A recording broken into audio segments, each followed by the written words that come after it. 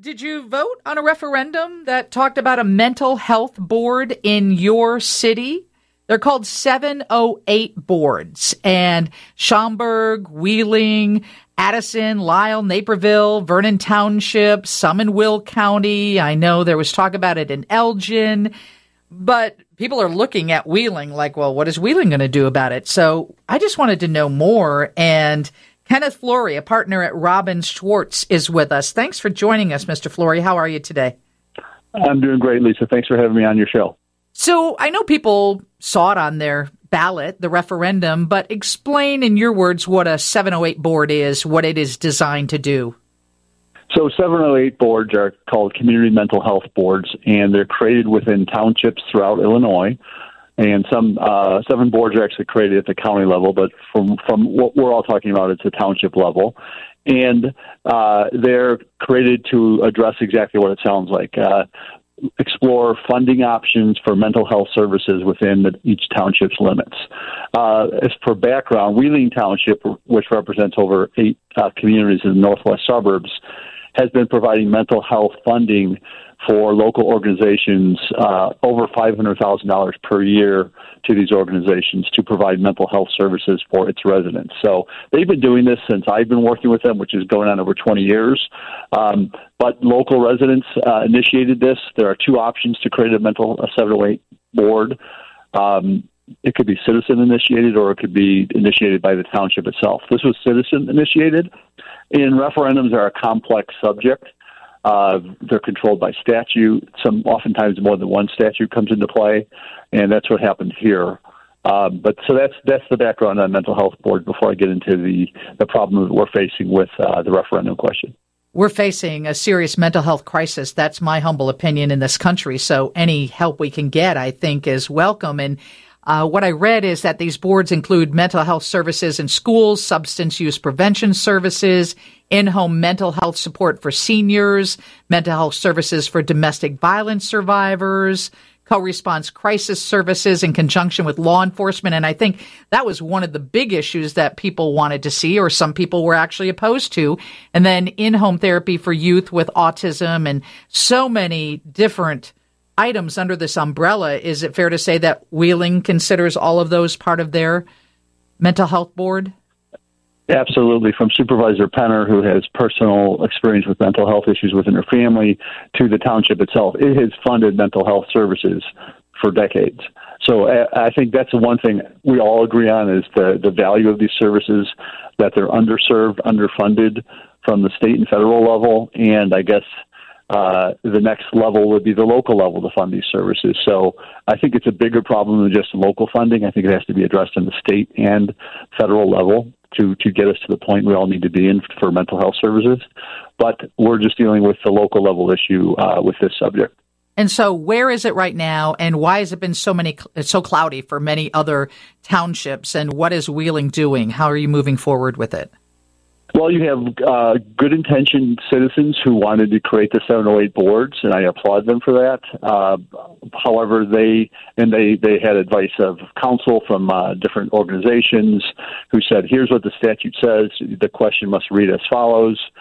But there's another statute called under the Illinois Property Tax Code that provides if you are going to tax a new rate, levy a new rate, within your jurisdiction, you have to put these questions on the ballot too. Not just the question to create the 708 board and to fund it, but 3 or 4 questions to tell the citizens, if you vote for this, here's how much money is going to be raised, and here's how much money per $100,000 of value of your house it will be.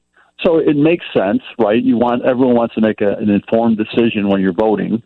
And if you followed both statutes, the creation of the board and the funding of the board, and then the second statute under the property tax code with the transparency language and information, then it would have worked.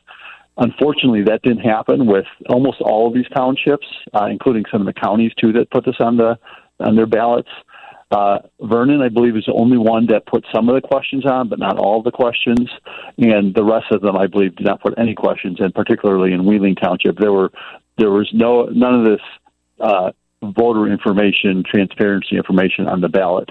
So, back as to you square can imagine, one. back to square one, and there was a case in Kane County where a similar scenario happened a couple of years back, and the township, the question didn't have all the elements, and there was a lawsuit filed. The county clerk refused to extend the taxes, and the judge said, this is pretty clear, you need to have this information on the ballot for it to be a legitimate ballot question.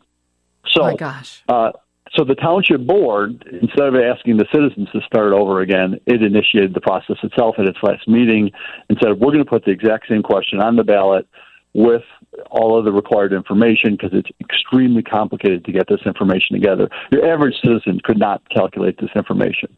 You need professionals, you need attorneys, you need assessors, you need all the people who work in property tax world to put the information together. So they've done that, and it's going to be on the ballot at the first available election, which is going to be the primary election next spring. And, of course, everybody will be watching Wheeling because they want to see how it works and how they can apply it in their county. They do. Well, and I think all of the other townships have to be very careful. If they levy taxes without this information, they're going to be facing lawsuits that you don't learn about for 5 years in Cook County about the objections to the taxes. And then a case with this much coverage and how extensive it will be, you won't get a decision until it goes through the appellate courts and possibly the Supreme Court. And if you're in the losing end of that because your township didn't have the required information, you could be facing refund liability of multiple millions of dollars. And townships don't have big budgets. I think Wheeling's over a little bit over $2 million a year. And if they went forward without doing a redo, they could be facing over $10 million in refunds 10 years from now that they just don't have. And it would have done the opposite. It would have shattered the funds currently provided to mental health services in Wheeling Township because we'd be paying off these refunds. So they take it very seriously, and they want to be protective of both their citizens as well as the mental health services that they currently are providing. So everyone's hoping for a good outcome in the spring.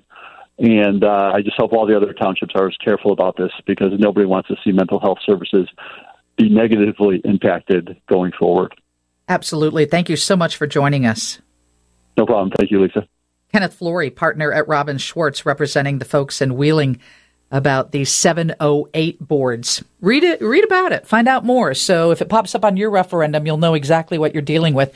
Lauren's News is next on 720 WGN. Lisa Dent, WGN.